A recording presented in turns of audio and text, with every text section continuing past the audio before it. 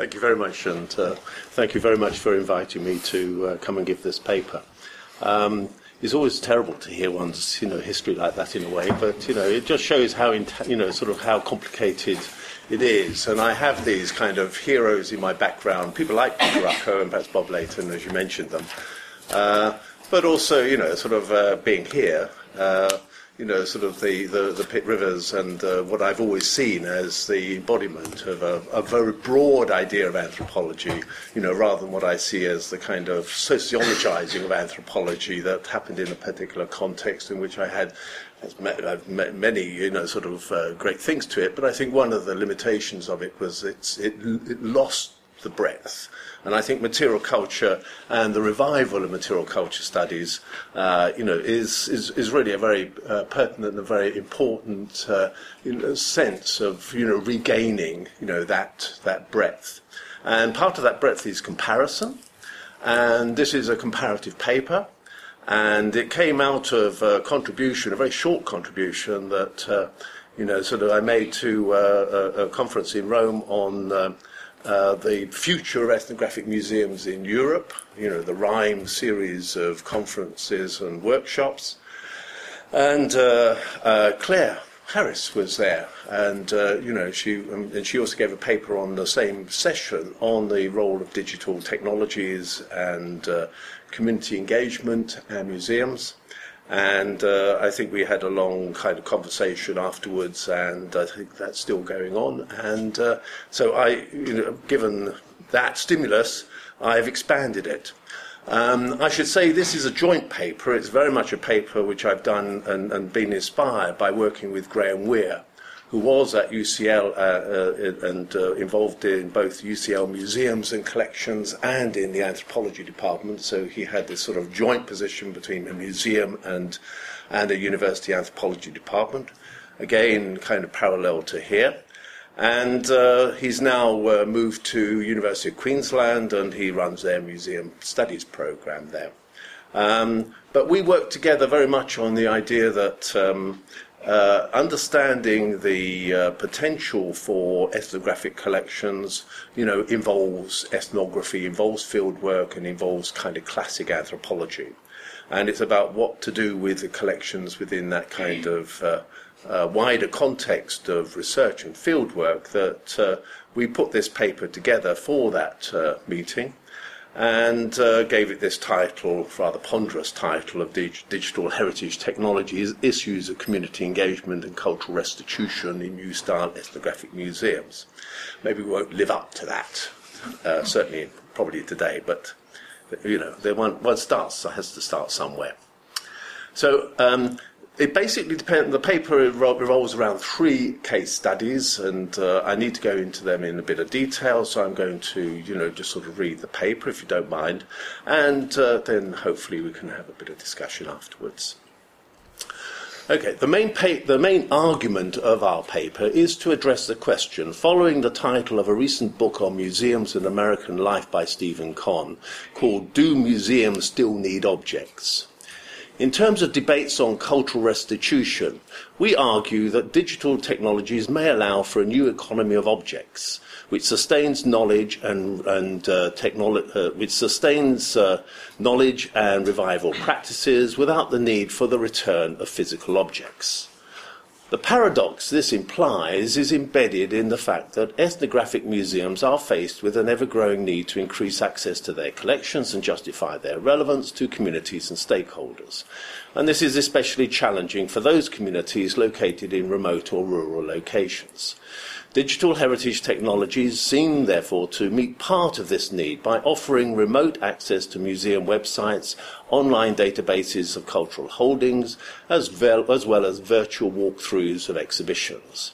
They also offer the opportunity for co-authorship and collaboration with communities through tagging and annotation tools, giving voice to collections that are seldom researched or exhibited. So, the civilizing mission of the museum, brought to people through the click of a computer mouse button, seems to offer opportunities for education, regeneration, and community empowerment. And I'm sure many of you have seen recent papers by Kristen, McTavish, Parry, and others along these kind of lines.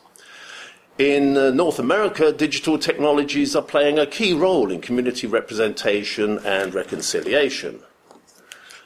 First Nation communities are appropriating digital technologies to support cultural self-representation by creating and managing websites, video projects, and so forth. Communities are also collaborating with museums using digital technologies to share knowledge. One such example, as on the screen, is the Reciprocal Research Network, based at the Museum of Anthropology, University of British Columbia. And this was established in Canada to facilitate access to museum collections for First Nations people from the Northwest Coast and British Columbia. The RRN is being co-developed by a group of First Nations groups and the Museum of Anthropology at UBC. It's an online tool to facilitate reciprocal and collaborative research about cultural heritage from the Northwest Coast. And the RRN enables communities, cultural institutions, and researchers to work together. Users can build their own collections, collaborate on shared projects, record stories, upload files, hold discussions, research museum collections, and create social networks. And this collaboration, described here as a partnership of peoples, ensures the needs of the originating communities as well as museums are taken into account at all stages of the development. And each co-developer has a member on the steering group, and each of the First Nations has several community liaisons. Increased accessibility to mobile telecommunications around the world is transforming the way in which people access state bureaucracies, manage relationships, and circulate capital. And this is particularly significant in West Africa and the Pacific, the focus for this paper, where until recently mobile telecommunications were restricted to urban centres and middle-class elites. In the Pacific, the Irish mobile telecommunications company Digicel has established internet and mobile phone coverage to rural areas of Papua New Guinea, Vanuatu, Samoa, and Tonga. Mobile phone communications have boosted the economies of the region, and phone ownership has soared in rural and remote areas, where previously people had to travel long distances to access poor landline connections. And in Africa, we're also promised an array of modes of mobile phone and broadband networks by the end of 2012, seen in the development of optical fibre networks around Africa by 2013. And this just gives you a summary of what is promised, at least, as underseas cable networks by the end of 2013. The role of objects in museum collections and display is heavily nuanced by the legacies of 19th century European epistemologies, when it was assumed that objects were not merely to be looked at, but were sources of meaning and knowledge, not available to the untrained observer. But this formed an earlier legitimation for the purpose of the museum to display as many objects as possible. Then critiques of such elitist views of the museum object led to the dramatic reduction of objects on display in museums through the latter part of the 20th century. The introduction of digital technologies occurs, therefore, not only in the context of a renewed questioning of the pedagogy involved in what some see as a consequent trivialization of the museum exhibition, but also in renewed questioning of the status of the physical object as synecdoche for larger bodies of knowledge, rather than as a thing in itself. Now, I won't go into the complexities of these debates now, except to point towards a more general renewal of an interest on objects for display, on collections for research, and their importance as a sort of witnessing of the past. And so Ruth Phillips writing about the second museum age, quite recently, and Ruth Krauss also writing about the mega museum and the role of collections in the commodification of the mega museum, as part of what she sees as a mega museum in late capitalism, are all part of, I think, of these of these significant debates. Ironically, this renewed questioning of the role of objects converges with the experience of the museum in the two non-European contexts of the Pacific and West Africa, to which this paper addresses, where the attitude to physical objects is often, to put it mildly, deeply ambivalent, if not frankly fearful, if an encounter with them suggests having too close a visual or tangible contact. The introduction of digital technologies, we argue in these contexts, may not be seen as poor substitutes for the authenticity of the real thing, but as an independent source of potency. The paradox is that in different ways in the cases we deal with, the 3D image, whilst providing life, like textured details, conjuring the notion of replica, is perceived in a distant and less threatening manner if it cannot be touched or sensed in the same way as photographs or objects.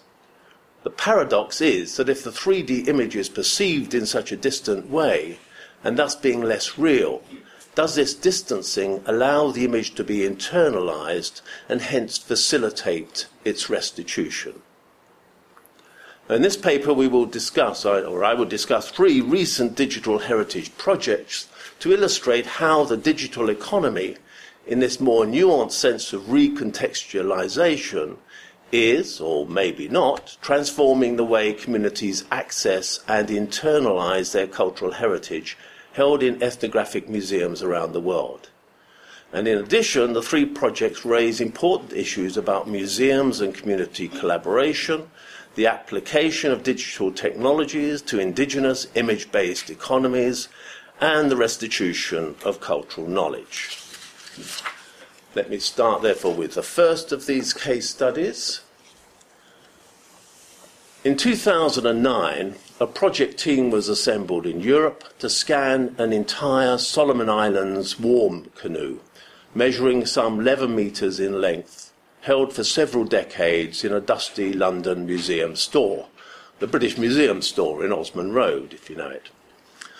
The project team included anthropologists, geomatic engineers, museum curators and collection staff from 3 institutions, the British Museum, University of Bergen in Norway, and UCL.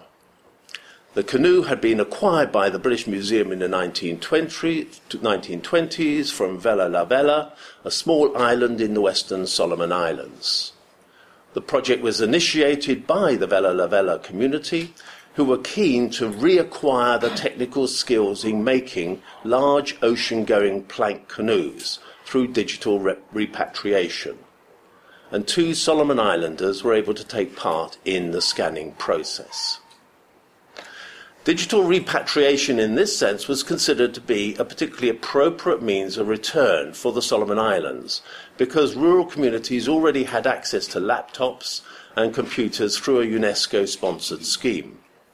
An extensive VSAT internet broadband network existed, accessible in remote rural areas, which meant that people had the potential to gain access to their own cultural heritage online simply by using a networked computer provided by local educational and governmental institutions. So, given all that, why did they want the canoe? Large ocean-going plank canoes were and are of great significance in the Western Solomons because these vessels were used in headhunting raids across the whole region. Any sighting of the vessels would strike fear in the hearts of many islanders, and so its imagery today evokes the political supremacy of the community who used them. Due to their relation to the past and the fact that canoe building is being revived with the support of Christian missions, the Vella La Vella community were especially interested in gaining access to the complete design of the war canoe, because no others exist. They understood how they wanted to understand how the canoe was constructed using seasoned planks of wood lashed together. However, they were uncertain how the hull was sealed, using a particular form of material called patinat. In addition, they were interested in learning about the technical application of a shell inlay patina, which covered the bow and stern of the canoe, as well as the type of cordage lashings inside the canoe which secured the ribbing. Canoe builders had worked from black and white colonial photographs before to help revive these skills, but the shift from 2D to 3D moreover presented an opportunity for these canoe builders to revive their understanding of the hull interior and the shell patina, to which many otherwise had remained forgotten. The scanning process was carried out in London in 2009 It entailed reconstructing the canoe both in the real and in the digital domain. The actual canoe had had its two tall prows cut off to allow for its transportation and storage, and they had been actually stored elsewhere in the museum by 2009. Moreover, the canoe's shell decorations had also been removed and stored in separate parts of the museum store. Scanning each component separately thus allowed the canoe to be digitally reconstructed in its totality using specialist software, with prows and decorations seamlessly attached, thus making the object complete for the first time since its acquisition by the British Museum in the 20th century. The process took 2 weeks, scanning the canoe using a handheld matrix scanner. In 2010, the first high-resolution 3D digital image of the war canoe, and these are the old photographs that had been used in order to by canoe builders in the Solomons to try and reconstruct the actual building of the canoe and why they wanted this greater detail from the 3D image. So by 2010, the first high-resolution 3D digital image of the war canoe was returned to the Solomon Islands by Norwegian colleagues during a ceremony in Honiara. While the political elite in Honiara heralded the success of the project, however, the Vella Lavella community's response to this 3D digital model of the plank canoe was, in contrast, somewhat mixed. The initial repatriated scan, although enthusiastically received by local people, still lacked colour in its digital reconstruction. Cato Berg, the anthropologist working in Vella Lavella and who collected this data, reported that some people were unable to identify the canoe as one of their own. Indeed, they explained that this was because the canoe was undecorated. There were no cowrie shells, no red twill feathers. These had not been added to the scan at this stage, so they did not recognize a digital canoe as a particular class of war canoe from Vella Lavella. They were unable to relate the 3D digital image of the canoe to what they imagined the canoe to be in the past, and as a consequence they claimed the digital image was dead, lifeless, and even broken. Now this was rectified later, first of all by finding all the materials that had been cut up and put elsewhere in the store, and digitally adding those to the canoe, restoring how they might have been put to the cut-off prow, and then finally providing a 3D image of the full thing floating in a perfect blue sea. And people were very happy with this. Now this was rectified later, therefore, when a second, more detailed, full-colour 3D image with decorations was subsequently presented to the Vella Lavella community, this one. Through an easily downloadable plug-in to drive the 3D imaging software, the Vella Lavella community were able to view the canoe in full 3D. And this meant that people could explore the interior of the canoe, its hull, and the shell inlay, mediated through the computer keyboard, mouse and screen. Cato Berg observed how the practice of moving across the surface of the image and examining specific features was termed by people there torching, not touching, torching, as if you're shining a torch on it. And this is an important point we'll return to shortly. Now, whilst this first project reveals the Solomon Islanders' response to a 3D digital images of their cultural heritage, the second case study that Graham Weir is involved in at the present time is a project currently in progress at the University of Queensland and emphasises relations between objects and images in terms of authenticity and status. This project, launched in January 2012, is funded under the University of Queensland's Collaborative Industry Engagement Fund. Sounds good. The Mobile Museum aims to develop a web-based and mobile phone application that provides access to some of the New Ireland collections held in the Queensland Museum and the University of Queensland Anthropology Museum stores. As well as the two ethnographic museums, the project involves collaboration with a New Ireland community in Papua New Guinea and Ortilia, a digital design company based in Brisbane. The context for the initiation of the project is this. For New Islanders, there is a growing desire to access collections of carvings and other objects to revive so-called cultural traditions, especially amongst the younger generation. However, for people living in the village, travel to museums such as in Papua New Guinea National Museum, in Port Moresby, or the Queensland Museum in Brisbane is almost impossible, given their economic circumstances. So much like the Solomon Islands, the project intends to take advantage of mobile telecommunications that have been rolled out over the last 5 years in Papua New Guinea. Digicel, an Irish mobile phone company, has revolutionised rural communications in the Pacific through the establishment of an extensive mobile telecommunications network which delivers internet access alongside mobile phone coverage. And phone ownership has soared in rural areas where previously people had to travel long distances to access, sort of bad landline connections. Utilising the newly established Rural Digital Network, the project will provide access to 3D digital images of New Ireland collections via mobile phones or laptop computers. In contrast to other large museum digitisation projects, rather than simply handing over digital content to a digital software company, the project will employ a participatory design methodology. And this methodology involves running participatory design workshops in New Ireland and Brisbane. And the aim is to develop a culturally appropriate online tool in collaboration with the New Ireland community that will actively incorporate cultural sensitivities and protocols within the digital application.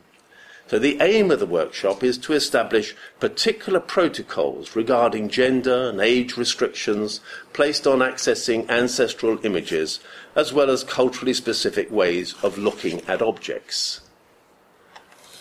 Both projects raise many technical challenges,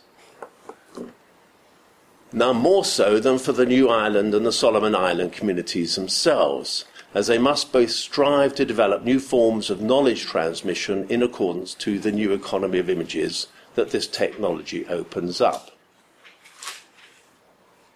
And as you can see, this is Graham explaining the 3D Ortilia toolkit, but the whole image-based thing in a village in northern New Ireland. So far, I've described two projects that involve three-dimensional digitisation of museum artefacts that are obviously great significance to two communities in the Pacific. Both demonstrate how, by utilising existing infrastructure and involving community users, 3D imaging technologies open opportunities for remote access and restitution of cultural knowledge in rural communities here in the Pacific. Yet whilst these two projects underlie the capacity of museums to deliver remote access to their collections through collaboration, why should communities want 3D digital images of their cultural objects rather than the physical return of what they claim to be their cultural property? In the case of New Ireland, there is great concern in communities there to sustain the Malangan, particularly northern New Ireland, the Malangan carving tradition, well described particularly by my colleague Suzanne Kuchler. Malangan is a complex set of cultural, political and religious rites in which clan groups participate. Land is exchanged and traditional social ties renewed. Malangan, like the piece on the left, this one here, are also funerary carvings displayed during the ritual life cycle to honour the dead. The carvings are embedded in this complex set of rites and make mnemonic reference to social memory and the landscape, as well described by Suzanne Kuchler. From at least the beginning of 2000, debates have continued about the development of a local museum or cultural centre that should showcase in New Ireland culture and provide a community focus for reinvigorating carving traditions, particularly to the younger generation. Money was even provided by the provincial government in Port Moresby in 2008 to develop a site for a centre, but the money mysteriously disappeared, much to the frustration of the National Cultural Commission. Indeed, so problematic and contentious is any proposal to establish a cultural centre that a split occurred between two key supporters of the project, both of whom, it became evident, were motivated to support the establishment of a museum for their own political ambitions. Yet behind the veneer of politics lies a crucial question about the display and the safekeeping of Malangan sculptures. Conversations with New Ireland people reveals how problematic the return of carvings appear to be. To them, these objects are vessels that are supposed to be absent. Their return presents problems, much like the return of a contagion from ancient times. People say they would not know how to manage these objects. Who would look after them? Where would they be put? And if a museum or a cultural centre were finally established, who would maintain control over its collections? Now, this paradox and scenario has been pointed to already, particularly by Sean Kingston, who wrote a very illuminating essay in Nick Stanley's volume on Indigenous museums in the Pacific. And in that essay, where he was discussing the setting up of a cultural centre in southern New Ireland, Sean points out that objects that have been ceremonially killed are supposed to remain absent. People are not equipped to deal with their return, and any project to establish a museum naturally stalls. Objects, so it appears, are best placed, in fact, in museums in Australia, North America, or Europe. While the return of objects raises anxiety and contestation, on the other hand, the restitution of digital images is met with an altogether different reaction. This can be understood through the status New Islanders accord to images and their centrality in the ritual economy. The Malangan carvings are commissioned for competitive mortuary feasting to commemorate the dead some years after death. These objects are commissioned by clans from locally known carvers who reproduce the Malangan, incorporating clan totems and designs. At the height of events in the mortuary feasting cycle, the carvings are revealed to participants and shell money is laid at the foot of the sculptures. Kuchela describes how the revelatory act is seen as the symbolic death of the carving. It's then removed from public display and then left to rot in the forest in a taboo area. The ritual killing of the figure leads to the shedding of the image as it is internalized by those present, only to be recalled again later when the Malangan is recarved at another mortuary feast. Value, according to Kuchela, is thus not attributed to the carving, but to the memory of its imagery and to the right over its reproduction, which is transacted in the exchanges. The provision of access to images, therefore, overrides any concern for the return of physical objects for New Islanders.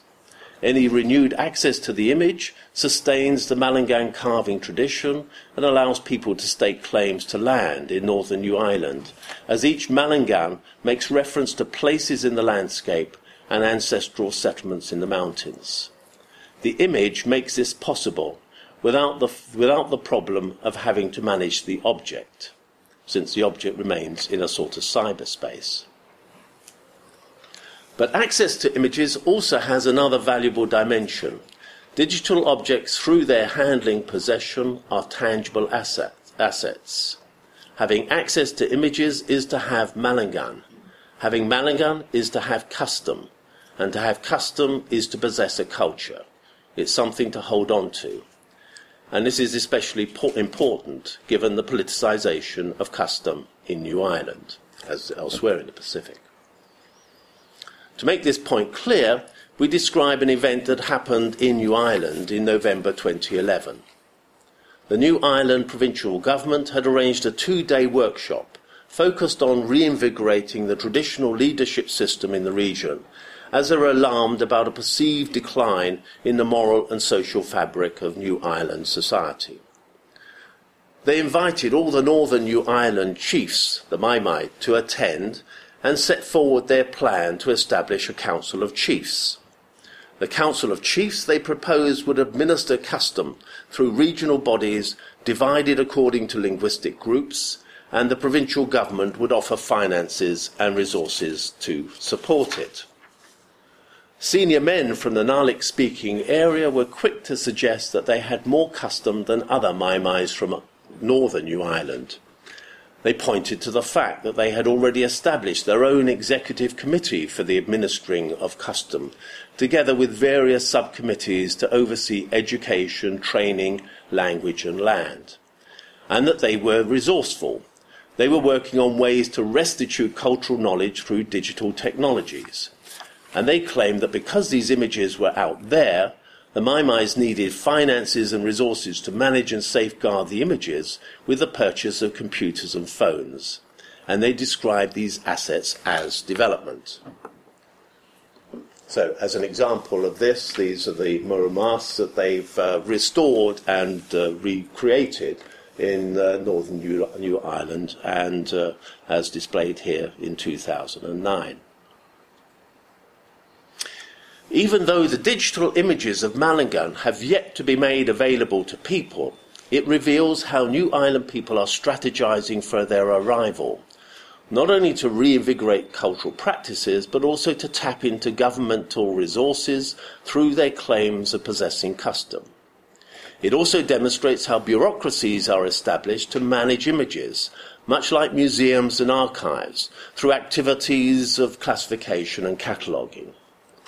In the Solomon Islands, likewise, there are similar sets of issues relating to the return of physical objects in terms of what to do with them. Objects now in Western museums are still considered powerful, lost in some way, as they present the ancestral past much like saintly relics or remains. The ancestral past is understood to be a powerful realm, one which needs to be controlled. The art historian Francesco Polizzi describes similar stories about wooden saints' relics by the Highland Maya of southern Mexico, found living in caves and brought to Catholic churches, where they're said to roam around at night, thus potentially causing harm because of their inherent power. Images also harbour potentially dangerous forces. Chris Wright has shown how photographs of early 20th century Solomon Islanders are today received with trepidation. Portraits of ancestors wearing an assortment of shell decorations have to be locked away at night in case they roam, causing harm. For Wright, photographs can be understood in terms of likeness and presence. Each photograph has a potency indexed through their content. Images of ancestors, shrines and shell valuables are considered particularly potent. Finger marks on the photographic print in areas where such potent images are depicted suggest how the object can be accessed through sight and touch in a bid to sense the power such images are thought to contain. It indicates how ideas of proximity exist in relationship to photographs and their potency. So this idea of proximity is useful when we consider the Valalavella community's description of their handling of the three-dimensional canoe as torching. Torching implies a distancing of the image from the viewer, holding it at arm's length, rather than necessarily an idea of proximity. So this distancing is also related to the fact that the canoe appears to float on the screen, abstracted from any social landscape, much like a scientific specimen. In other words, while museums are trying to make objects more real and immersive through 3D imaging and digital repatriation, the paradox is that for Solomon Islanders, or so it seems, the 3D image is perceived in a distant and less threatening manner. In contrast to the photographs of ancestral shrines and ornaments, which thrive on touch and sight, the notion of torching allows for the image to be internalized by holding it at a safe distance, and looking, making it particularly culturally appropriate for its restitution. Now, my third case is quite a shift. It's to the Sierra Leone Heritage Digital Resource in Sierra Leone in West Africa. The output of a research project entitled Reanimating Cultural Heritage, Digital Repatriation, Knowledge Networks and Civil Society, Strengthening in Post-Conflict Sierra Leone, West Africa. The project is part of a Beyond Text programme funded by the UK AHRC and with the support of the British Museum Africa programme. In this programme, its director, Paul Basu, at UCL, in anthropology and archaeology there, suggests that museum collections created in the past by colonial collectors for mainly European museums now form what he calls object diasporas that are potentially invaluable as a resource for people in Sierra Leone. These are collections made mainly by expatriate and colonial officers for museums in Europe and North America, where the issue of restitution is embedded in a wider discussion about reanimating cultural heritage through the repatriation of virtual collections, depending on the support being given by host museums in Europe to the Sierra Leone National Museum. And this is its restored post-conflict, post-war form now. The digital resource based in the Sierra Leone National Museum has so far been used as an outreach tool to raise awareness of Sierra Leone heritage and its museum. The National Museum digital resource combines images, videos and texts to re-articulate and even reanimate the objects in the museum using a technology which is seen particularly by the young as interesting, engaging and modern, as against this 1957 display which is still in the museum. New digital technologies, it's claimed, by breathing new life into dead museum objects, are functioning in Sierra Leone in much the same way as would be true of the UK or anywhere else. In fact, the language is as much as you might find anywhere else in the context of recoding the museum, to use Ross Parry's term. The principal aim is to support the National Museum of Sierra Leone through the provision of resources, training and capacity building and collaboration aims to develop an IT-based response for digital access to these object diasporas, to the diaspora collections of Sierra Leone. And the model used by Paul Basu to justify the use of digital technologies to give virtual access to these object diasporas is fashionably relational, and rather like the British Museum Africa programme in general, focuses attention on the creation of new partnerships and collaborations at a development, nation-building kind of level. But who exactly is all this for? And maybe that's not so clear. The issues here are complex, and I admit they're not easy to unpick, but some of the strands are quite pertinent within the general argument we want to make in this paper about objects. First of all, it's important to consider who the community is in Sierra Leone. Obviously, access to electricity is limited, particularly for the majority, let alone having access to a computer or the internet. This is certainly changing rapidly.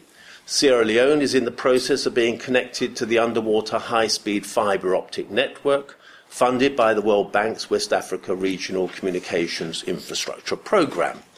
And certainly the impact of China in Sierra Leone, most recently, is having a major effect.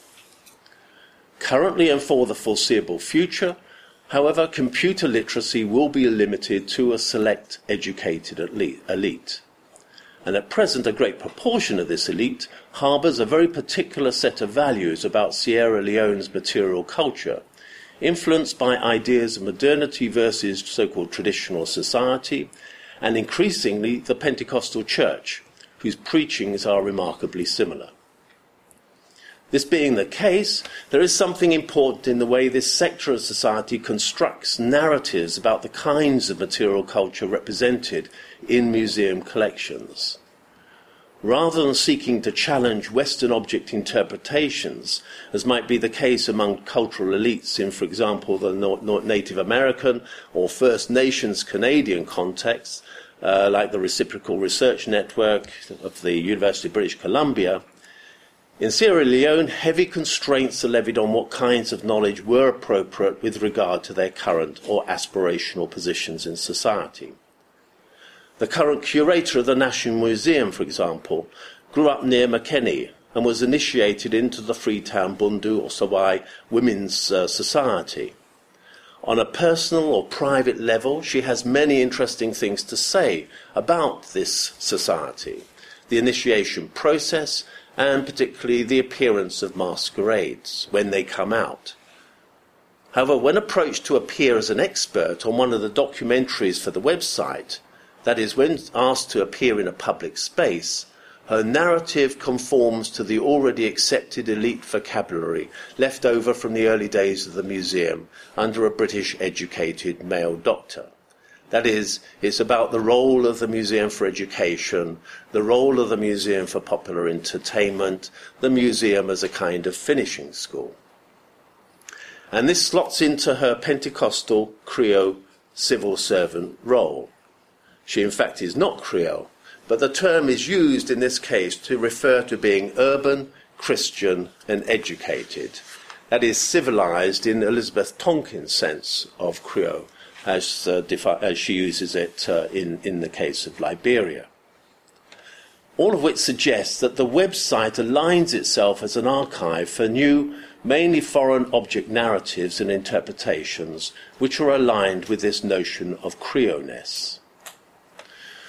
What the Reanimating Cultural Heritage programme does seem to do is present a different elite image of Sierra Leone, certainly raising interest in Sierra Leonean collections in the UK and other museums.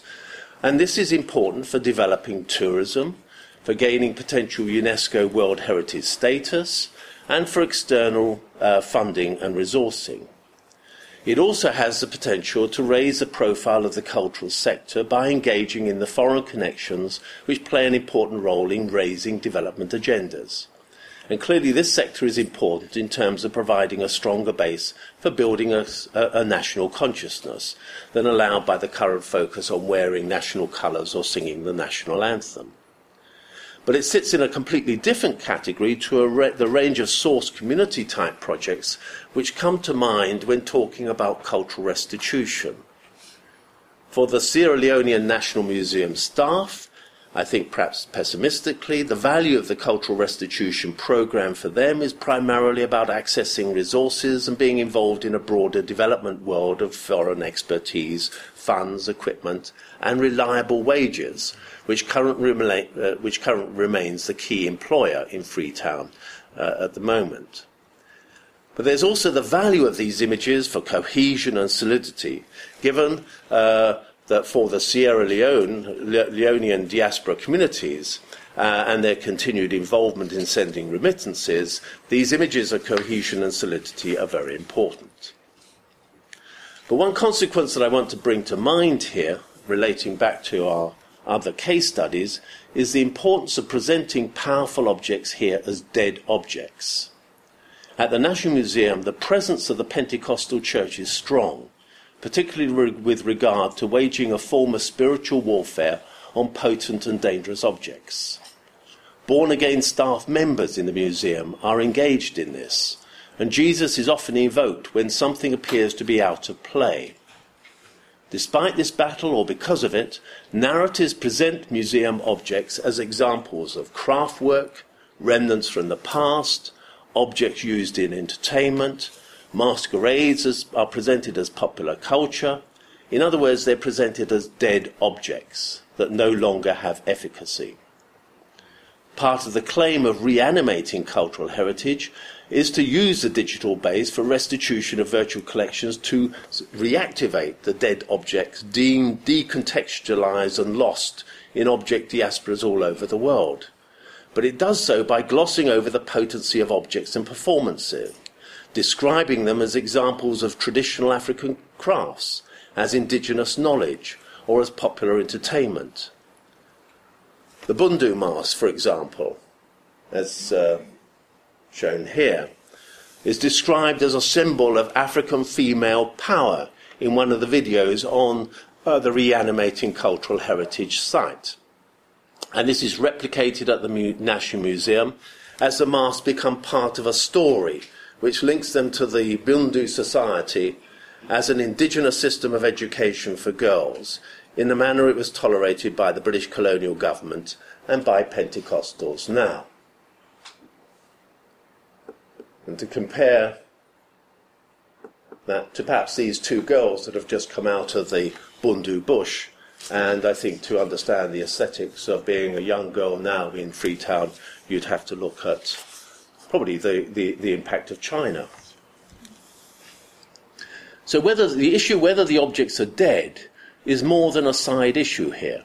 Even young urban people in Monrovia treat objects like the Bundu or Sowai masks from these female regulatory societies, and this is according to Paul, with apprehension if not fear when encountered in the museum display or store.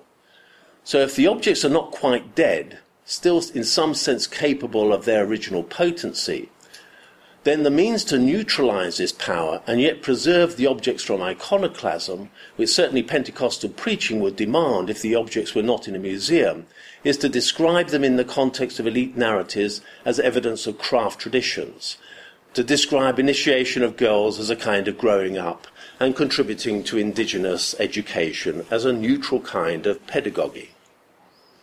Now, ironically, the idea that the museum in West Africa should be a container for the secretion of powerful objects, a place to store them, keep them out the way, and certainly not for visiting and viewing, was already articulated in building the first colonial museums in Ghana and Nigeria. When the National Museum of Ghana was created in the 1940s Gold Coast, various views on what a museum in Africa should be were elicited by a committee set up by the British Colonial Office. It was chaired by the eminent biologist Julian Huxley, and the then keeper of ethnography at the British Museum promoted the idea that the display of museum collections in a colonial museum would encourage social cohesion through education by providing a sense of collective identity drawing on pre-colonial histories. And Sophie Mew cites one of the few instances of what local people thought of these museum experiments. A young Nigerian sculptor, Ben Enwonu, who was studying in London at the time, argued in a memorandum to the Colonial Office then that, and I quote, "the sort of museum in West Africa should be a very big house which takes after the shape and style of the old shrines. The old objects that the Nigerian government wishes to preserve look dead in foreign museums because they're placed in the wrong atmosphere in which they're exposed to the ordinary eyes of men and women. Their powers of mystery and ritual things have been cut off." His report was discounted, a museum was seen as an educational and not a spiritual institution, and instead the National Museum of Ghana was built in Accra, architecturally inspired by and reflecting the dome of the hall built for the Festival of Britain in 1951. There's a very interesting paper by Peter Brobst on an example of the reaction to, and perhaps the backlash to this, particularly in Nigeria with Susan Wenger and Ulibaya and Duro Lapido, on the revival of the Ocean Grove in Oshogbo, and the way in which that idea of spirituality became fused with a certain kind of idea of Western art involvement in revitalizing cultural heritage in Nigeria in the 50s and 60s, which Peter is working on at the present time and which is really quite fascinating. And that Ocean Grove is now a UNESCO World Heritage Site. So the ironic nature of the whole thing is much to be commented on. Now, whilst much of this all has to do with various kinds of images and ideas about nationalism, perhaps, it's the it's the separation of image from object, and their rematerializing as value in new images and objects that relates us to the separation of the potency of dangerous things from the everyday visible world. Much the same situation could be seen in contemporary cases from the grass fields of Cameroon. And here, given the time, I'll just quickly And there are dangerous objects, which these are the Kamajob masks, which are associated particularly with the the soldiers in the Sierra Leonean civil war, and which are not shown on display in the National Museum, for example. Too powerful to be accessioned. And there are the negotiating around the dangerous objects, these hunter shirts also, which are shown in the museum, but with these photographs and explanations underneath in order to somehow neutralize the forms. Okay, very quickly, just as an example of this idea of potency of objects, these are museums which have been recently built in the grass fields of Cameroon, and with the help of an Italian NGO, and each of them have been funded by external partners and sources. And the museums have been built within the local fondoms or chiefdoms, in other words, as palace museums, and they represent very much a different idea from the so-called National Museum in Cameroon in Yaoundé, which is, to all intents and purposes, a bit of a failure. Now, I also think that in a way, these palace museums are a means of storing and keeping objects which are, in a sense, in a kind of gradation of potential potency, from objects that are in the palace, objects that are in the regulatory or secret societies in the palace, to these objects which are in the museums in the palaces and open to being seen and potentially even being touched. But there's a sort of series of movements back and forth, if you like, between these different ideas of potency. What is very striking, it seems to me, from the several visits I've made to at least two of these museums in Mancon and Babungo, is nobody goes to see them, nobody goes to visit them except for a few tourists, i.e. white European or visitor tourists. But on the other hand, this idea of collections and making collections has quite a strong history here and quite a strong potentiality. This is Fumban, or Bamum, in the grassfields of Cameroon, and the palace built by Sultan Njoya in 1917, when it was administered by the Germans, and he built or rebuilt the palace with using the help of German technology and kilns for making bricks, very much in this sort of European style.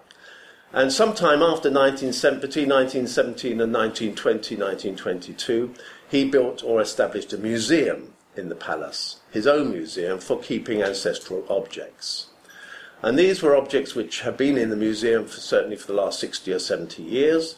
But in 1922, the Nja Ancestral Festival was banned by the French. Njoya, by 1924, had been exiled and sent to Yaoundé. And the objects basically stayed in the palace, but have been kept in the palace until 1997, when the Nja Festival was reinstituted, and objects have been brought out of the palace onto the festival ground and being reused.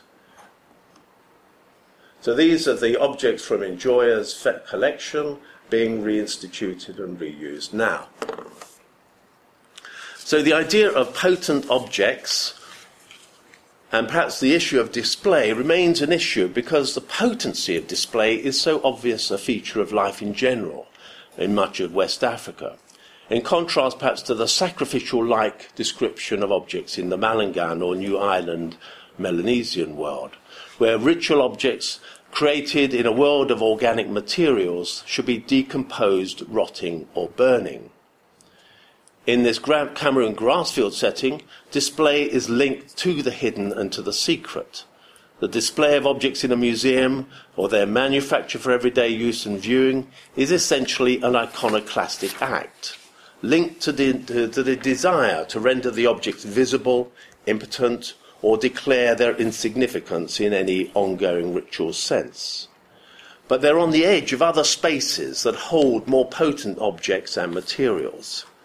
So in these palace museums, we have stored a selection of things that now can be seen or touched, whereas elsewhere there would be things that could only be seen, and finally there are things elsewhere that could be neither seen nor touched, but may be heard on appropriate occasions. So the contrast here with Melanesian sacrificial economies is quite relevant for us. Sean Kingston describes how in southern New Ireland, in contrast to the northern part where Susan Kuchler worked, and where tambourine masks are used in funerary rituals, the spirit is finally detached as an image and the mask is allowed to rot away. Interestingly, there are none of these masks in European collections, unlike the hundreds of Malangan collected from Kuchler's area. And of course the Malangan are collectibles, in the same way that African masks came to designate African art. They simply escape the ritual ending in a decomposed and rotting state, because made of wood they would survive European collecting. So, concluding thoughts. Our case studies all resonate with the ideals of how new forms of collaboration between source communities and ethnographic museums are mediated by 3D digital images. Implementing consultative workshops and a participatory design methodology, it's claimed will help museums understand the political, cultural, and technical needs of individual communities. Digit assets are simply placed out there in the ether of cyberspace, but resonate with a sea change of current museological thinking around participatory politics and collaboration that stakes a claim alongside the hegemony of digital elites. But they do so in different ways. It's the image that is important in the Solomon Islands and New Ireland, and to be able to possess it is to be able to possess the object. But also to possess knowledge of images allows high-ranking men to fashion themselves as ancestral, and thus tap into the financial benefits handed out by the provincial government. So through reclaiming digital images of your own, you're able to legitimize your clan history or land, but also operate within the government sphere. So what appears important is that it does not matter that a real object is returned. This is because the image gives access to the actual object, which can then be reproduced. We're perhaps influenced here anyway by the general consensus amongst Melanesianists that it is the translation of dangerous objects into images, in Susan Kuchler's sense of the sacrificial logic of the amalgamation of materially decomposed identities into everlasting images that creates a sense of order. Museums with their constitutive practices of display, conservation and storage seem inappropriate or undesired, yet clearly they have some affinity with the idea of a virtual confined space where mental images can be experienced. By contrast, in the West African cases, the objects themselves are kept because of their intrinsic potency, in ways that keep them apart and unvisited. But outside the shrine-like appearance of the museum, exposure to technologies and images provide access to skill and identification with modernity, but also to a more neutral idea of the potency of the image. What appears important is that in the end, in all our cases, it does not matter that the real object is returned. This is because the image gives access to the actual object, which can then be reproduced. So if you're going to repatriate digital images and expressions, then one needs to understand how these images are utilized or deployed, particularly politically. So possessing the image is to possess the object. And in this sense, what is interesting to debates about ethnographic objects and in repatriation is that even though objects remain behind lock and key in institutions, digital heritage carries the potential to unmoor images from their material forms through their circulations as photos and digital images. Yet perhaps more intriguing are the new sets of research questions that emerge from this new economy of virtual ethnographic objects. Who owns them? How are they used? And in what way do they constitute knowledge? How compatible are digital technologies to the image-based knowledge systems of the Pacific or African communities? Certainly there is evidence to suggest that in the Pacific, some groups are taking steps to accommodate digital images in their lives. Some Maori groups maintain three-dimensional digital objects of cultural objects are imbued with the same ancestral associations as real objects, and so ritual protocols have had to be established to deal with their reception. But in the wider scheme of debates in museum and heritage studies, this preliminary research raises the vital question, do museums still need objects? Stephen Con's response is to call for an ideological return to the status of the object in museums and a recognition of the object's power in fostering civil society, echoing Tony Bennett's earlier work on the Great Museum Age. Yet as we enter the second age of museums, characterised by collaboration, co-curation and partnerships, Con's words remind us how museums still cling on to the ideological notions of the object rooted in terms of its originality and authenticity. Indeed, if museums continue to hold on to the ethnographic objects in their collections, then perhaps an alternative perspective is to suggest the second age of museums will be defined as the era when three-dimensional objects begin to take on a more real and significant presence than those locked away in museum stores all over the world. Thank you.